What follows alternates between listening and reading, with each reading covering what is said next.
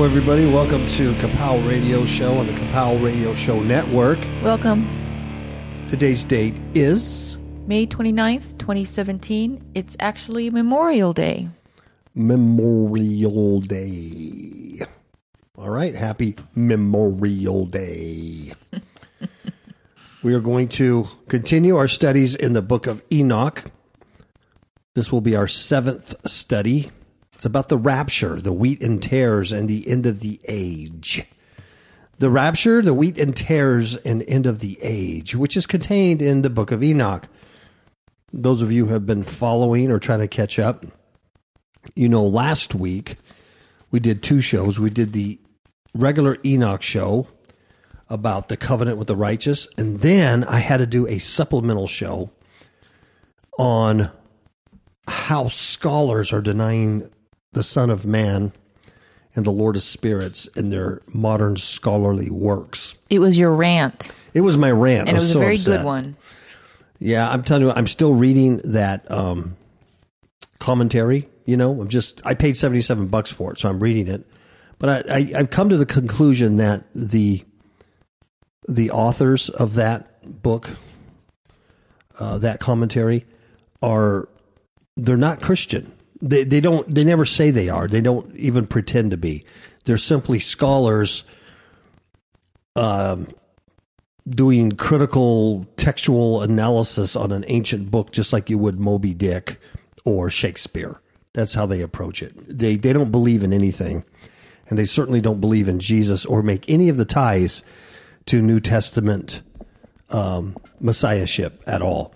So they're not even Christians. So, you know, you ask, well, why do you read a commentary like that? Well, because I paid $77 for it, and I'm looking, and I'm always looking for like a little gem to pop out. There might be a little textual thing or archaeological thing or something that'll pop up, and I'll go, yeah, that reminds me of Daniel, and then I'm on a rabbit trail, you know. So that's what I'm waiting for. I just finished another book on Enoch. I'm not going to even mention it because I don't want you to go out and buy it. And I absolutely made no marks in the book or anything. I normally take a book and just mark it up and make notes. And Miss Kapow does the same thing. And so by the time we get done with the book, it's just ragged. But this one I didn't even mark up. And it was so boring. It was such a yawn because that author also starts from the premise that this book is a pseudepigrapha book. It's not real. And so, you know, everything else just goes downhill from that. Anyway, and that's a Christian author tied to, you know, famous people like Tom Horn and stuff like that. So there you have it. But I was so bored with it because it had no spirit, it had no truth behind it. So here we are. Here we are. So let's talk about rapture, wheat and tares, end of the age. And Ms. Kapow, I am going to read from chapter 61, verse 1 in Enoch, first Enoch, down to verse 10, and then I'm going to stop. Oh, okay. Okay. And then I think you have some scriptures to throw in there and whatnot. Yeah. All right. Shall we go, folks? You got your coffee. You got your seatbelt on. Let's go for a trip. All right.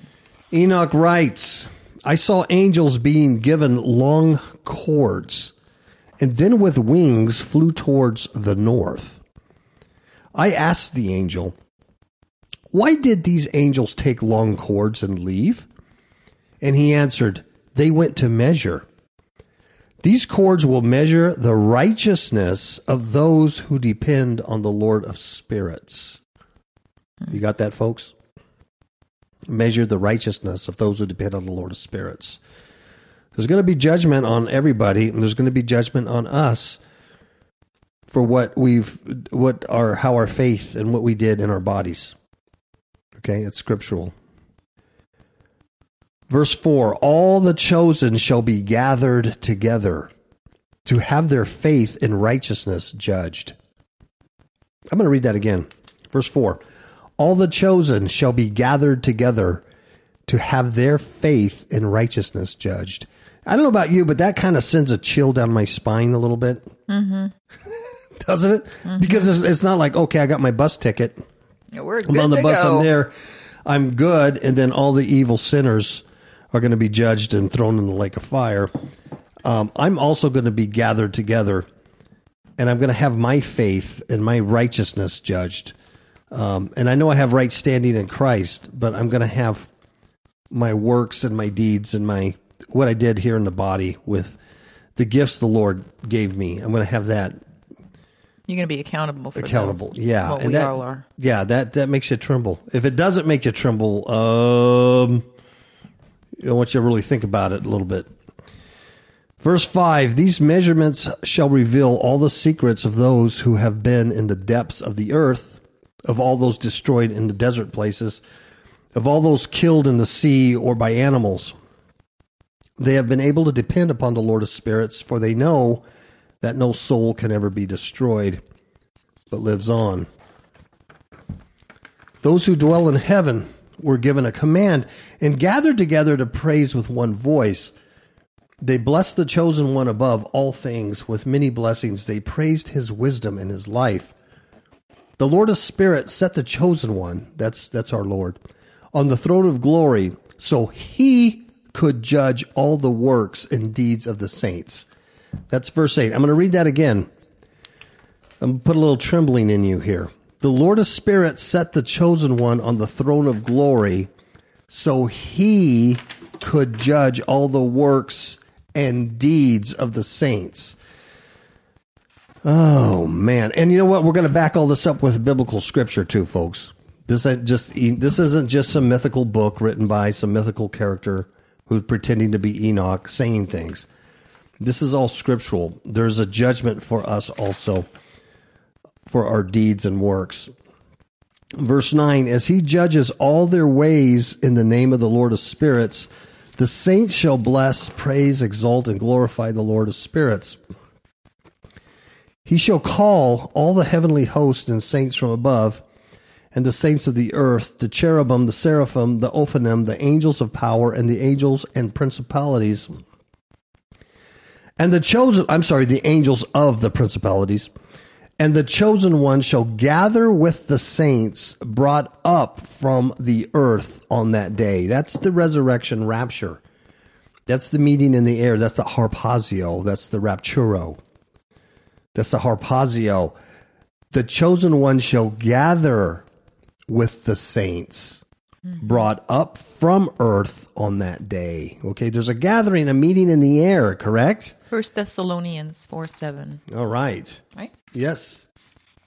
Do you have that in front of you? I can pull it up real quick. Yeah, read that. There's a gathering in the air. There's a harpazio with the Latin Vulgate translated rapturo. Rapture is where we get that. Enoch talks about that gathering together that were brought up from the earth. And we're going to talk about Mark 13 a lot, too, throughout this chapter, because Mark 13 is where Jesus is talking about the wheat and tares, how the end of the age, the angels are the reaper angels who go and they gather up the wheat, the tares first, and burn them. And then they gather up the wheat, gather them in his barn. 1 Thessalonians 4:17 says, then we which are alive and remain shall be caught up together with them in the clouds to meet the Lord in the air, and so shall we ever be with the Lord. Amen. We who are alive and remain. So first there's a resurrection of the dead. The dead in Christ are resurrected first. And then we who are alive and remain, if you know you're not dead and you're still here, then you're going to have a live resurrection, you know. Mm-hmm. And you're going to meet the Lord in the air. So that's what Enoch is talking about years, 3,000 years before our Lord spoke those words. Paul spoke those words. All right? So you have... yes, I do. Scripture. When I was studying this in Enoch 61:3, where it says, these cords shall measure the righteousness of those who depend on the Lord of spirits, and that all the chosen shall be gathered together to have their faith and righteousness judged. What came to me was John 15:16, where it says that Jesus chose us. Remember, he says, you didn't choose me, I chose you. Mm-hmm. And he chose us to bear fruit that remains. And so I went to Galatians 5:22, where it lists the fruit of the Spirit. And let's see, here it says, love, joy, peace, long-suffering, gentleness, goodness, faith, meekness, and temperance. And I began to thinking about it, and I thought, Well, Jesus chose us to bear fruit that remains. What other things that does that pertain to? So I went and I looked up, Galatians 5:22 for the fruit of the Spirit, and then also the fruit of the Spirit is in all goodness and righteousness and truth, found in Ephesians 5:9. But John 15:19 says that Jesus chose us out of the world. In 1 Corinthians 1:27 through 28, it says that Jesus chose us to bring, to confound the wise and the mighty. And Ephesians 1:4 says he chose us to be holy and without blame. And 2 Thessalonians 2:13, he chose us to salvation through the sanctification of the Spirit and belief of the truth to obtain the glory of Christ Jesus. He also, in 2 Timothy 2:4, said he chose us to be soldiers. In James 2:5, he says he chose us to be rich in faith and heirs of the kingdom. In 1 Peter 2:9, he says we are a chosen generation, a royal priesthood, and a peculiar, which means a ransomed people, to show forth or declare or celebrate the praises of him who called us out of darkness into his marvelous light. And the last one I found was in Revelation 17:14, that we are in Christ, and the ones that have endured to the end, and we are the called, the chosen, and the faithful. That's excellent. Those are excellent scriptures, Ms. Kapow. Thank you. And because it shows that those are the works and the deeds by which the standard of judgment will be conducted on us. Right. Yeah. And the scriptures that support that we're going to be judged are found in Romans 14:10, that says, "For we shall all stand before the judgment seat of Christ." And then in 1 Corinthians 5:10 it says, "For we must all appear before the judgment seat of Christ, that every man may receive the things done in the body according to that he hath done, whether it be good or bad." And then 2 Corinthians 3:11 through 15 says, "For other foundation can no man lay than that which is laid, who is Jesus Christ. Now if any man build upon this foundation gold, silver, and precious stones, wood, hay, and stubble, every man's work shall be made manifest, for the day shall declare it." And the last scripture is Ephesians 2:6, and it says, "And hath raised us up together, and made us to sit together in heavenly places in Christ Jesus." So Enoch bears out what the scriptures definitely say, what Paul is writing about. We are going to stand and be judged for our works, whether it be good or bad, things that we've done in the body, the judgment seat of Christ. That should make us all really tremble and really take our walk seriously. If there's any worldliness left, any messing around left, any doubt left, now's the time to really put all that aside and just go full steam. Run to the bus stop and stay under the bus stop. That's right. I'm telling you, man. So that's very good. A judgment seat of Christ, and we're going to be measured. We are going to be measured. You know, I remember. There's so many people when I was a student in university. There's so many people on the first day of class that the instructor's saying, "This is what you'll need for your syllabus, and this is going to be this kind of test, and then you're going to have to do a group project and a presentation." Right? You know this stuff. Ugh, yeah. And there's students in the class, and maybe you were one of them, that raise your hand and you go, what do I need to do to pass? Mm-hmm. Yeah. And then the instructor say, well, you have to get 70% on the first test and 70% on the second test, and then on the final 50%, and then you have to participate in the class project and a group presentation, right? Right. So people already know what is the bare minimum I need to do, to pass. And my attendance has to be, 40%, let's say.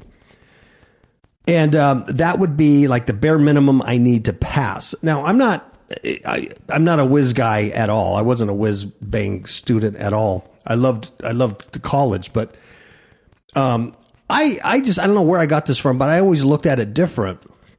I always looked at it on the first day of class, and I'm not lying to you, I really did. On the first day of class, I looked at it that I already had an A. Mm-hmm. The first day I walked into the class, I have an A. And my question to myself was, what do I need to do to maintain that A? That's how I looked at it. I really did. I'm not trying to brag or go, oh, you're so smart. I mean, I really did. Instead of looking at taking the low road, I always took the high road. I have an A. What do I need to do to maintain that A? And I'd look at the syllabus and it says, okay, you have to get 70% on your test. You have to do this. You have to blah, blah, blah, blah, blah, blah. And if you get 80% here, you get this is how to maintain an A. And then that would be my goal, because I already had an A. So I just wanted to keep that A. Huh. Yeah. Instead of what do I need to do to barely pass?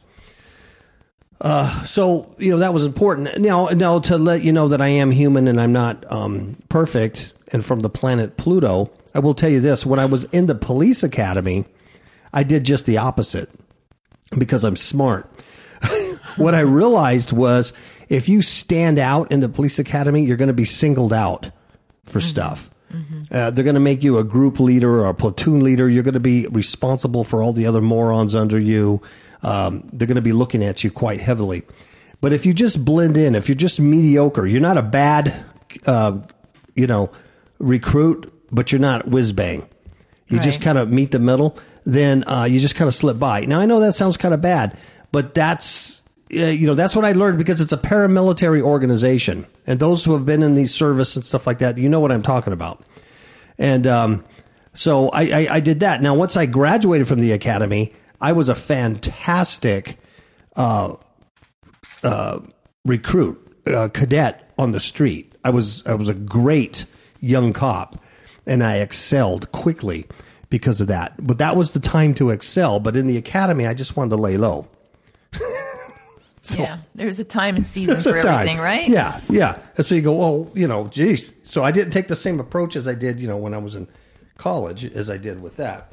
But that's because I saw through the system and I knew, you're just going to attract attention to yourself.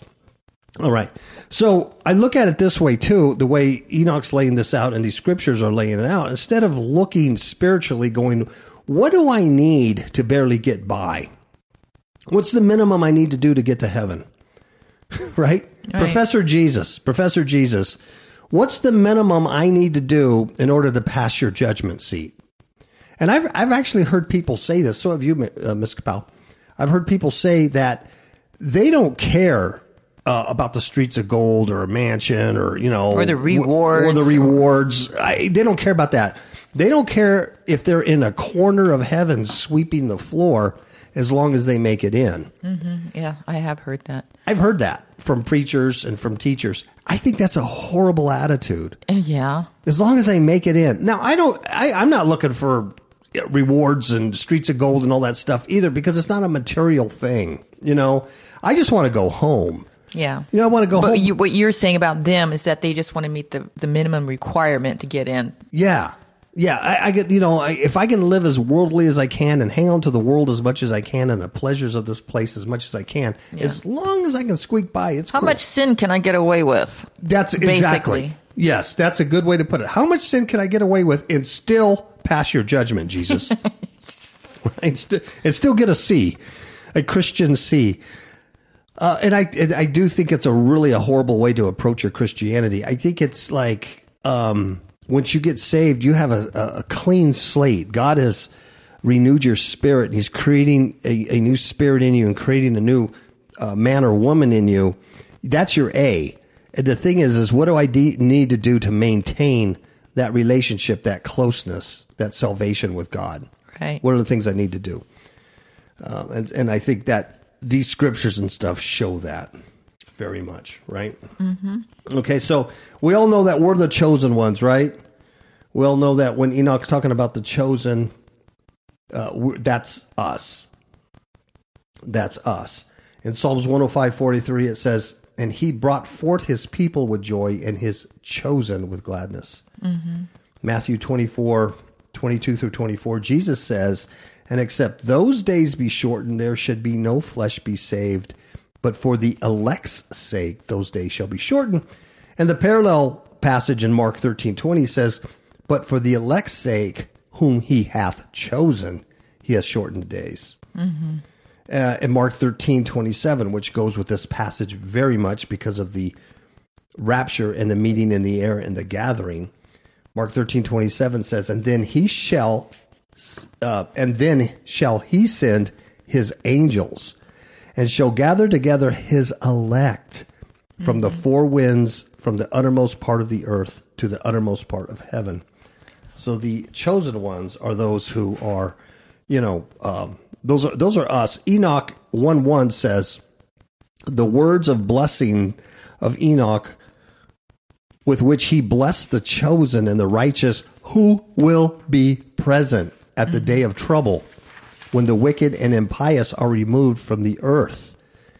The scripture that I found that I really enjoyed while I was doing this study is in Jeremiah 3:11. It says, the voice of joy and the voice of gladness, the voice of the bridegroom and the voice of the bride, the voice of them that shall say, praise the Lord of hosts, for the Lord is good, for his mercy endures forever, and of them that shall bring the sacrifice of praise into the house of the Lord. For I will cause to return the captivity of the land, as at the first, saith the Lord. Amen. That's it. Because we were held captive. Yes. Until he freed us. Until he set us free. And until that day where the age is consummated and we're all gathered up together, we won't be totally free from this. What is it? A prison without bars. That's right. Right? Enoch 62:7 through 8 says, from the eternal past, the Son of Man was a mystery to many, but the Most High had revealed him to the chosen ones. The multitude of the righteous and chosen ones who were, check this out, sown in the earth, have now been harvested to stand before him on that day. Think back on Mark 13 of the wheat and tares, that parable. Right. They're harvested. The wheat and tares are both harvested. But in that parable, the helpers asked the farmer, "Hey, what happened? Didn't you sow good seed? How did these bad tares get mixed up with the wheat? The wheat." I said weed. with the tares are weed, but with the wheat, and he says that the evil one did this. The evil one sowed these bad seeds. He actually uses the term sown. He uses the whole agricultural parable of that. Enoch does the same thing. Very, very interesting. And yet the intellectuals want to deny that this book had anything to do with anything. Like, absolutely incredible. I can't believe the blindness that they have. There's a lot of scriptures here about what saints will be judged on. I don't want to read them all. I don't know, you have them there, but, one is the doctrines. That's found in Romans. Conduct towards others, carnal traits, words, things that affect others, things that affect themselves, things that affect God. I don't think for this audience I need to go and tell you all the little things, that are pleasing or displeasing. I think you should know that. Go to Galatians 5 and see what the fruits of the Spirit are, as opposed to fruits of the flesh. It gives you a good idea. Shall I start reading from 61? Yeah. And I don't quite know where I should stop. Let's see here. Maybe I'll just go all the way through to the. That's a lot of Enoch to read. Why don't you just read this first page? Okay. Chapter 61, verse 11. And they shall with one voice glorify the chosen one in the spirit of faith, of wisdom, of patience, of mercy, of justice, of peace, and of goodness. They will all say with one voice, blessed is he, and blessed be the name of the Lord of spirits forever and ever. Amen. The resurrected saints will bless him.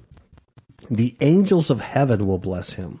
The chosen ones who were in the garden of life shall bless him.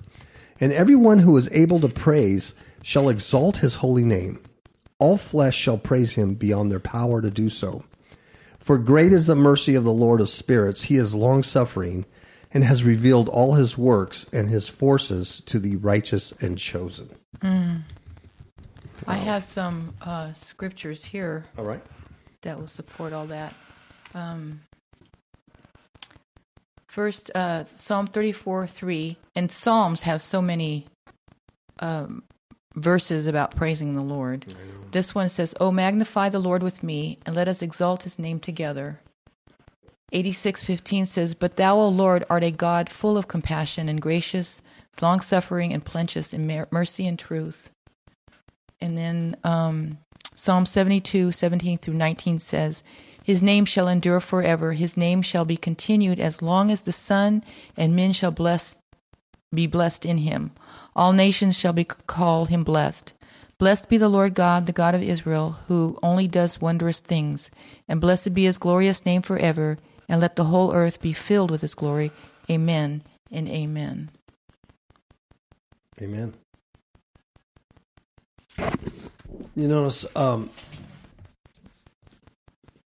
that when they're in heaven, they're praising the chosen one, which is our Lord Jesus, in the spirit of faith, wisdom, patience, mercy, justice, peace, and of goodness. And they bless him. And notice that in the spirit, it's faith, wisdom, patience, mercy, justice, peace, and of goodness. There's seven there in that list. And in Revelation 1:4, it reads, "From him who is and who was and who is to come, from the seven spirits who are before the throne." Revelation 5:6 reads, "Having 7 horns and 7 eyes, who are the 7 spirits of God, the Father, sent forth into all the earth." Isaiah 11:2 reads, "And the Spirit of the Lord shall rest upon him," that's our Lord, "the spirit of wisdom, understanding, counsel, might, knowledge, and fear of the Lord." It's like the sevenfold nature of the Spirit is emphasized in the book of Enoch and other places in the Word of God.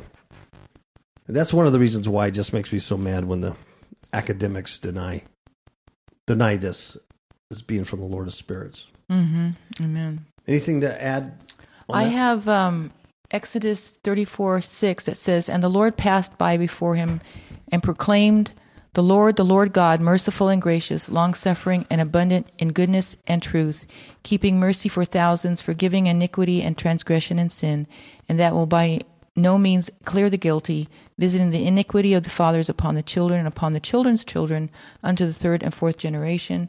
And then Isaiah 25:1 says, "O Lord, thou art my God. I will exalt thee. I will praise thy name, for thou hast done wonderful things, and thy counsels of old are faithfulness and truth." Wow. See, it's the same spirit behind it. It's the same thing all the time. Because we as the redeemed are the only ones that can actually praise God. I mean, everybody else could say, be thankful, but we are the only ones with the song of redemption. Yes. Is what I should say. Yeah. And for that, we should be wholly thankful and give him continuous praise and thanksgiving. And also praise and thanksgiving is also one of our weapons of warfare. Yes. When I was suffering from depression, one of the things that the Lord taught me was just to start saying things that I'm thankful for and to start praising him. And that really does lift you out of depression, and it also renews your thinking, your way of thinking and the way of looking at things. It does. It does. It changes your paradigm. Yeah. Your whole vision. Okay, let's talk a little bit about, we talked about rapture, wheat and tares, and we'll talk about the end of the age, but it's all mixed in, right? It's all mixed in, but here's what Enoch says about this. We're going chapter 62, and I'm just going to read to verse 10, Ms. Kapow. 62 to verse 10. Okay. Thus the Lord commanded the mighty and powerful of the earth. If you have accepted my chosen one, you may open your eyes and keep your power. I'm not quite sure what that means. In Enoch 62:9, it states mighty and proud of the earth. It doesn't say powerful, but it says mighty and proud of the earth. But in that section, there is no forgiveness. So I'm not quite. Thus the Lord commanded the mighty and powerful of the earth. If you have accepted my chosen one, you may open your eyes and keep your power. And I would tell you if I knew quite what that means, but I really don't.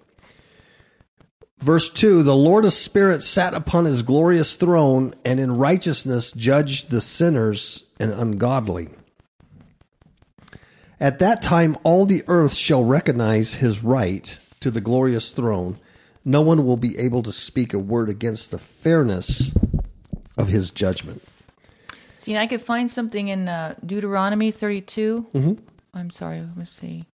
He is the rock, his work is perfect, for all his ways are judgment, a God of truth and without iniquity, just and right is he. Mm-hmm. Exactly. At that time, all the earth shall recognize his right to the glorious throne. Amen. 62:4, in that time period, pain had come upon them as a woman in labor, giving birth with great pain. We read that in the scriptures, in Revelation and several places. Great travail. One half of them shall be terrified, for they shall see the Son of, and it says here in Enoch, see the Son of Woman sitting on the glorious throne. Not Son of Man, but Son of Woman, which reminds me of the seed of the woman versus the seed of the serpent back in Genesis 3. That he comes from the woman, not of the serpent, right? Mm-hmm. I think that the first verse here where I said I didn't quite know what that means, if you have accepted my chosen one, you may open your eyes and keep your power. I think that's what he's saying to those in judgment, that if they've accepted one, they can keep their power. But the ones that he's judging haven't accepted the Lord of spirits or his Son, the Holy One, and they're being judged. Because later on it says that they wish to repent, but it's too late. Right. Verse 6, chapter 62, verse 6, all will then at that time finally exalt him who had been hidden, that has been given rule over everything. Mm. From the eternal past, the Son of Man was a mystery to many, but the Most High had revealed him to the chosen ones. That's us. That's right. And Kapow, listeners, he's been revealed to you. That's heavy duty. You know, and everything that's been hidden in him and everything that's subjected to him, in Hebrews 2:8 supports that. It says, thou hast put all things in subjection under his feet, for in that he put all in subjection under him, he left nothing that is not put under him. But now we see not yet all things put under him. Yes. Back all of this stuff up scripturally. Mm-hmm. I mean, it's obvious that the Enochian text was part of Paul's mentality, of his thinking, of his theology when he wrote. It's part of the New Testament. Mm-hmm. It's amazing. So to deny it, I get flabbergasted, with these people. Verse 8, the multitude of the righteous and chosen ones.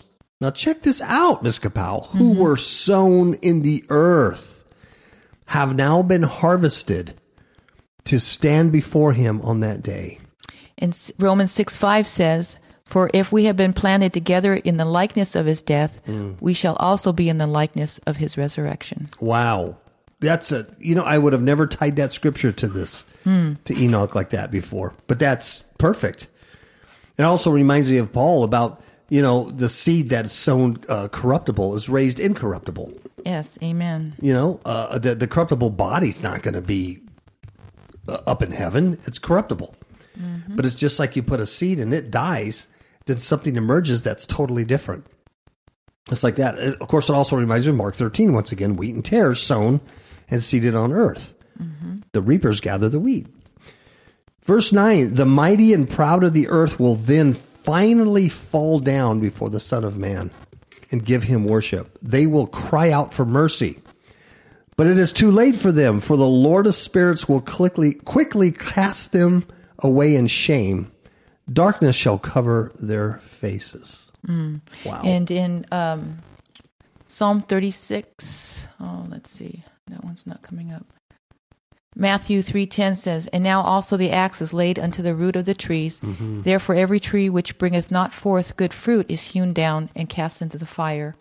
And then Matthew 7:19 says, "Every tree that brings not forth good fruit is hewn down and cast into the fire." Yep. And you know, every knee will bow. Every tongue's going to confess.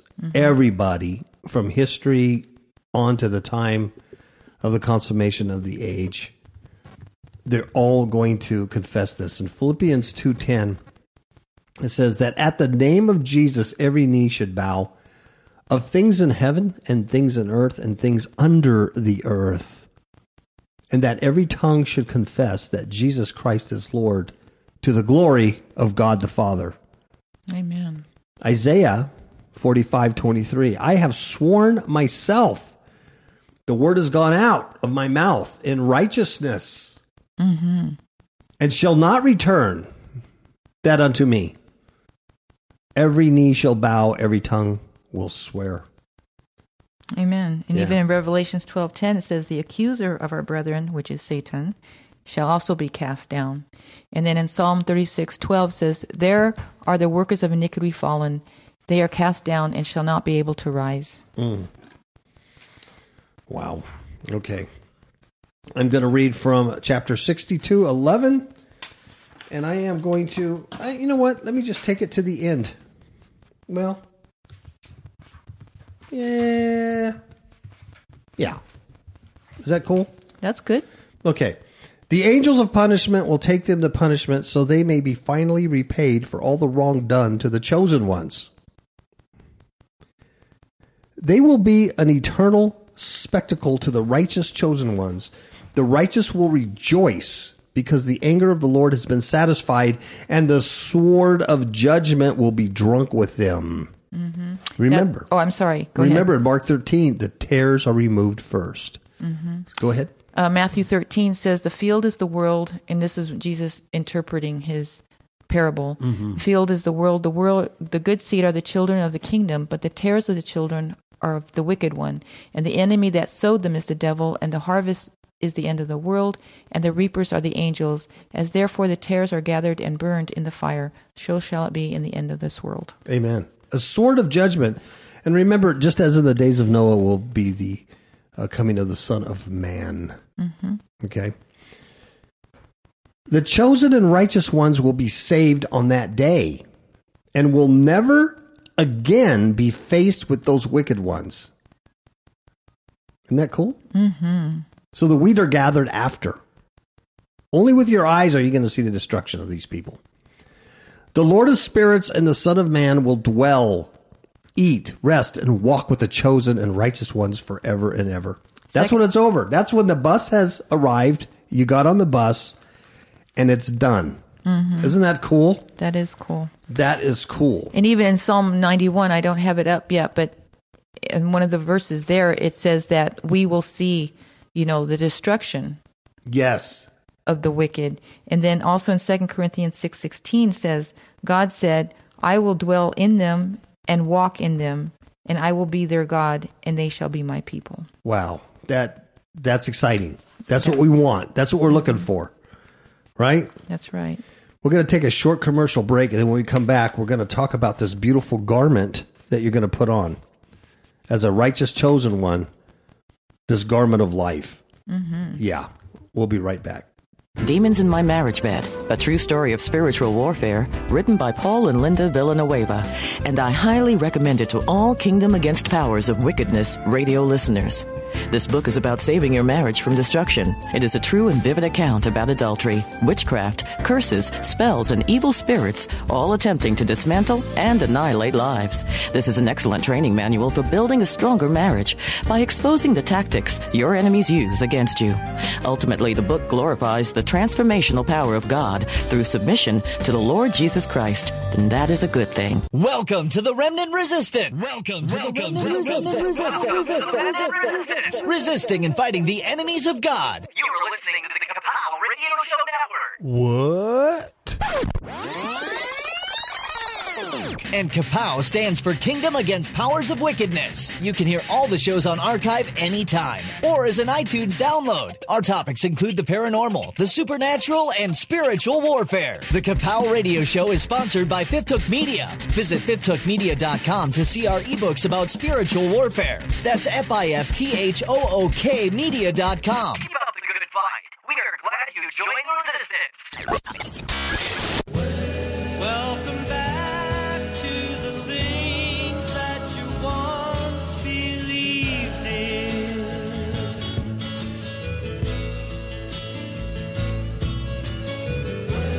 Welcome back to what you knew was right from the start. Welcome back to the things you once believed in. Amen. Welcome back to the things what you knew was right from the start. Welcome back. Welcome back. Okay, let's talk about that garment, Miss Kapow. Alrighty. You know what I mean? You know, because you have a real fashion sense. Well, I don't know about that. You have a fashion sense. So can you imagine having the garment of life? Huh? Mm-hmm. That's better than Dulce Gabbana. Yep. Is that how you say it? We'll be wearing the linen or the righteous. We'll be clothed with righteousness, the righteousness of God. Oh, so no more of the stinky flesh suit. Oh man, good stuff. The righteous chosen ones who were resurrected. This is verse 15, chapter 62 of Enoch. The righteous chosen ones who were resurrected and are not ashamed will put on a garment of life. What that means, not ashamed like the serpent seed. Because you're righteous and chosen, you're resurrected. You're not ashamed. Mm-hmm. The ones that are ashamed are not putting on the garment of life. Now, in Revelations 19:8, it says, "And to her was granted that she should be arrayed in fine linen, clean and white, for the fine linen is the righteousness of the saints." Verse 16, their garments of life are from the Lord of spirits, and this glorious covering will never cease to clothe them. That's our new resurrected bodies. Yep, and it says, Psalm 24:5 says, "He shall receive the blessing from the Lord and righteousness from the God of salvation." Nice. 63 verse 1, in those days the self-exalted of the earth will beg the angels of punishment for mercy, so they can fall down and worship the Lord of spirits and confess their sins to him. They will bless and praise the Lord of spirits, saying, "Blessed be the Lord of spirits, who is the Lord of kings, of the mighty, of the rich, of the glorious, and of the wise. All the mysteries are known to you, and your power and glory is eternal. Many are your secrets, and your righteousness is beyond measurement." In Isaiah 45:8 says, "Drop down, ye heavens, from above, and let the skies pour down righteousness, and let the earth open, and let them bring forth salvation, and let righteousness spring up together. I, the Lord, have created it." And then in Isaiah 51:8, "For the moth shall eat up like a garment, and the worm shall eat like the wool, but my righteousness shall be forever, and my salvation from generation to generation." Amen. And these wicked ones, the mighty of the earth, they continue in their begging and in their extolation of the Lord of spirits. In verse 4, they say, "Now we realize we should praise and bless the Lord, the one who is King of kings." They will say, "Please give us mercy that we can praise and repent before him." But we do not find mercy, but are driven away. The one who is the light has gone from us, and we will dwell in darkness forever. Oh my goodness. Ouch. "And we did not repent to him, nor praise his name, nor thank him for his works when we could have." That sounds like Romans 1, doesn't it? Yes, it does. It does. "We hoped in our own power and not in the Lord's." It's too late for these folks. It's too late for these fallen ones. Now, during the day of judgment, he does not save us, nor does he give mercy for us to confess his faithfulness, his justice. The Lord does not show respect for these persons. The Lord's not a respecter of persons. Because of our works, we have sent away from him, for our sins have been accurately counted.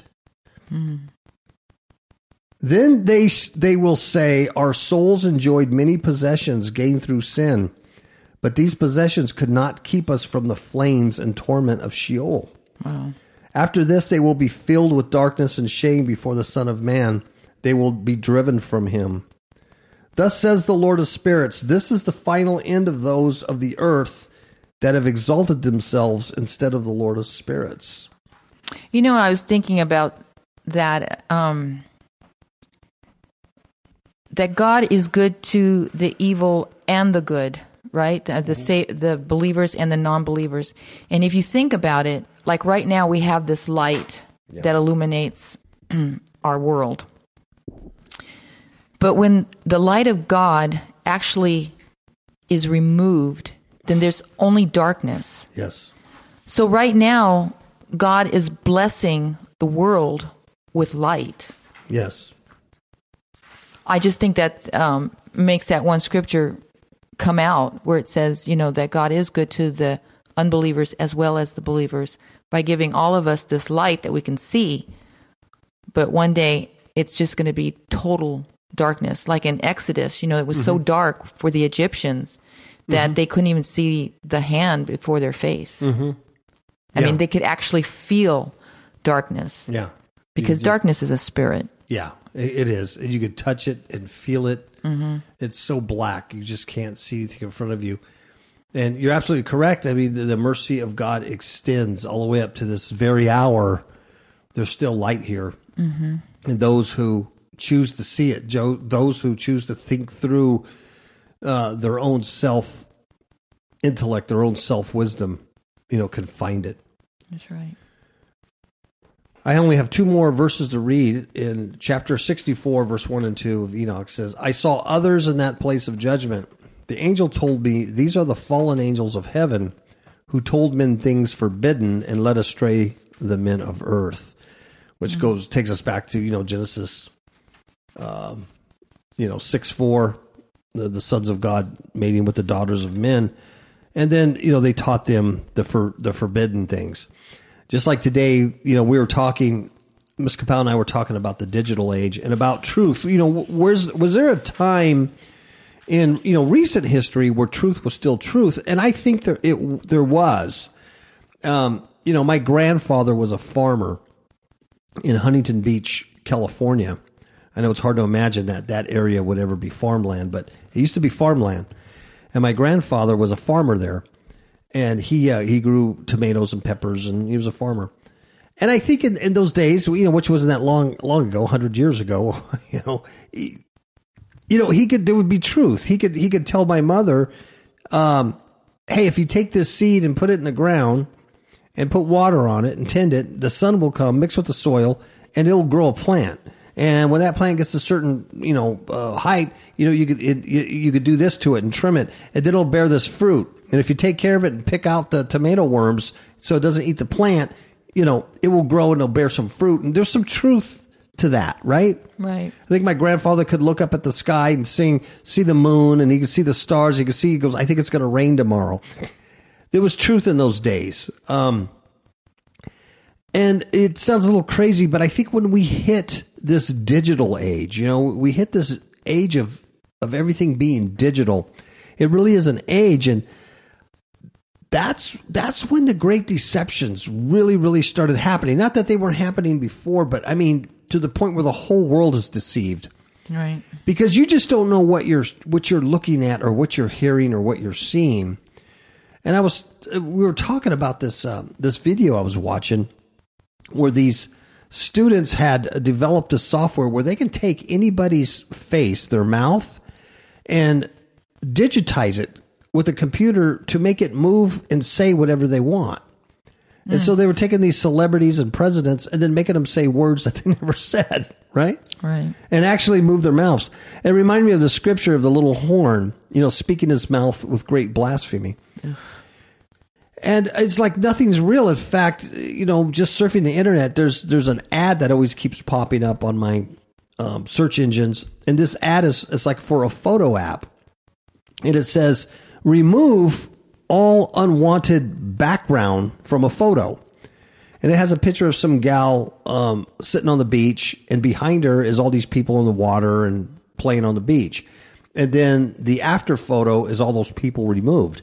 And you just see her in isolation on the beach.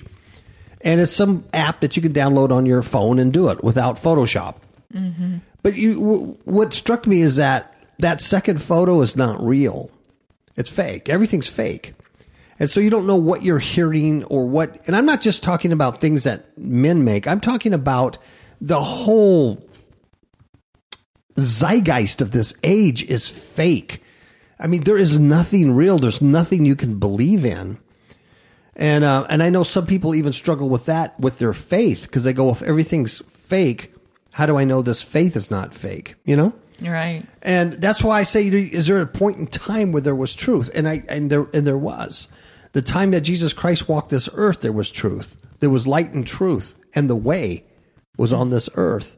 Mm-hmm. But as time progressed, and especially now that we've hit the very last hour, minutes of this age, and we're in this digital age, there's so much. I mean, come on, I don't have to tell you, you just look at any of the news items, whether it's on cable TV or in your paper or on your internet, and go, really? That's really true? I mean, everything is so phony. It's so made up. That's right. It's like a big soap opera, and it's been that way for a while, and it's progressively getting worse and worse. Mm-hmm. Well, I remember I had some kind of dream. I don't remember what it was about or nothing, but the end of the dream, the thought that came to me was everything is untrue. Mm-hmm. Everything is fake. Everything's fake. And that word came to you from God. That was an angelic word put into you. It's just like one day I had the same thing. I woke up with the words in my head. It's all carne. It's just carne. Mm-hmm. And I think that word was used so that I would remember it. And I went, carne? In Spanish, that's flesh or meat. It's all meat. It's all carne. And after that word came to me, it wasn't very long before I realized it's all flesh. It's all meat. It's just meat. It's just a meat suit, just a meat puppet. That's not who you are. You have a spirit in you. And so when that comes to you, Ms. Kapow, and says everything's fake, that's from the Lord. Right. Because it makes you realize everything's fake. Nothing's real. Mm-mm. Nothing's real. That comes out of this zeitgeist, this spirit of the age. The spirit of the age. You got to remember, the enemies of your soul, the demonic spirits that are running around here, that proceeded out of the bodies of the giants, mm-hmm. that have the wisdom of their fathers, the angels, and then they're part human. They hate humans, but their whole goal is deception. That's right. To get you to worship them in whatever way, whether it's through their iPhone or your Instagram account or your career or whatever, it doesn't matter, or your false religion. That's their whole goal. And it's deception. So at the end of the age, you're going to be with them for eternity if you're not saved through the Lord Jesus Christ. And that's not good. No. Mm-hmm. That's not good at all. And, it's really hard to explain. And I know that some of you listening, I mean, you're really keen on what we're saying and going, you're right. I've noticed the same thing. Nothing's real. Nothing's real. Everything's phony. And then other ones may not be at that point yet, going, I don't quite know what you're talking about. But you'll get it if you keep seeking it. But I'm telling you, it's nothing's real. It really isn't. And you just got to question everything. That's right. You got to question everything. And, and I don't have time for this. Well, even the word says to test every spirit. Yes. Yes, you have to test every spirit. Mm-hmm. And does it go back to Jesus Christ? and him crucified for you? Does it go back to Yahweh, the Lord of spirits, in the flesh? You have to test it. Mm-hmm. Anything else, Ms. Capel? Well, I wanted to end the show with two scriptures. The first one is Isaiah 55:6. It says, "Seek ye the Lord while he may be found. Call ye upon him while he is near. And let the wicked forsake his way, and the unrighteous man his thoughts. And let him return unto the Lord, and he will have mercy upon him. And to our God, for he will abundantly pardon." Because that's now. But at one time, in the future, it'll be Revelations 22:10-12, where it says, "And he said unto me, Seal not the sayings of the prophecy of this book, for the time is at hand. He that is unjust, let him be unjust still. And he which is filthy, let him be filthy still. And he that is righteous, let him be righteous still. And he that is holy, let him be holy still. And behold, I come quickly, and my reward is with me, to give every man according as his work shall be." Amen. I think that sums it all up. So that's it for today. We wish you a blessed week. And remember, keep looking up, keep questioning, keep digging, and keep seeking truth and getting closer to the Father through his Son, Jesus Christ. Amen. Okay? All right. Good night. Good night.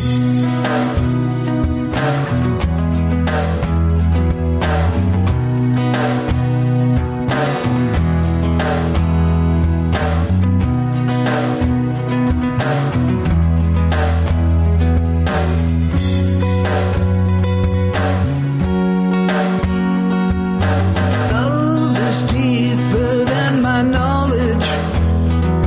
Your wisdom created the vast sea. The stars they hang on the Lord of spirits, yet you poured yourself out for me. What can I ever offer?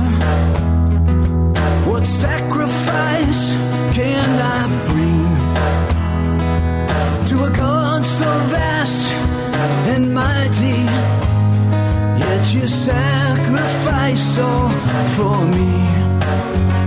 So I pour me out just like the water. I embrace the change and the loss, and I reject those earthly glories and pour me out on the cross. I break me heart just like a vessel, like the oil of life fills the room. As the world sees me, it's me wasteful, yet I pour me out onto you. Your blood is stronger than any power. Your power makes eternity. And time and space are at the tip of your tongue, yet you poured yourself out for me. Who am I to bow down? How can I extol all your feats? To a God who spoke in creation, yet you sacrificed all for me. So I pour me out just like water. I embrace the change and the loss, and I reject all the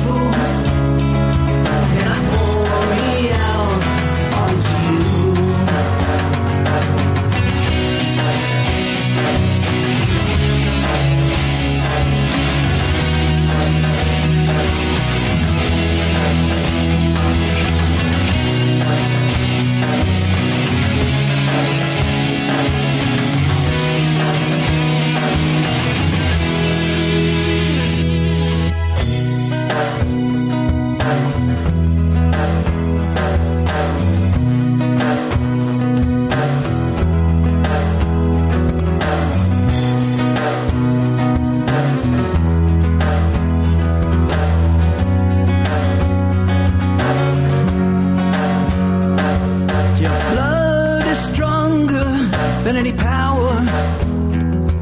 Your power makes eternity.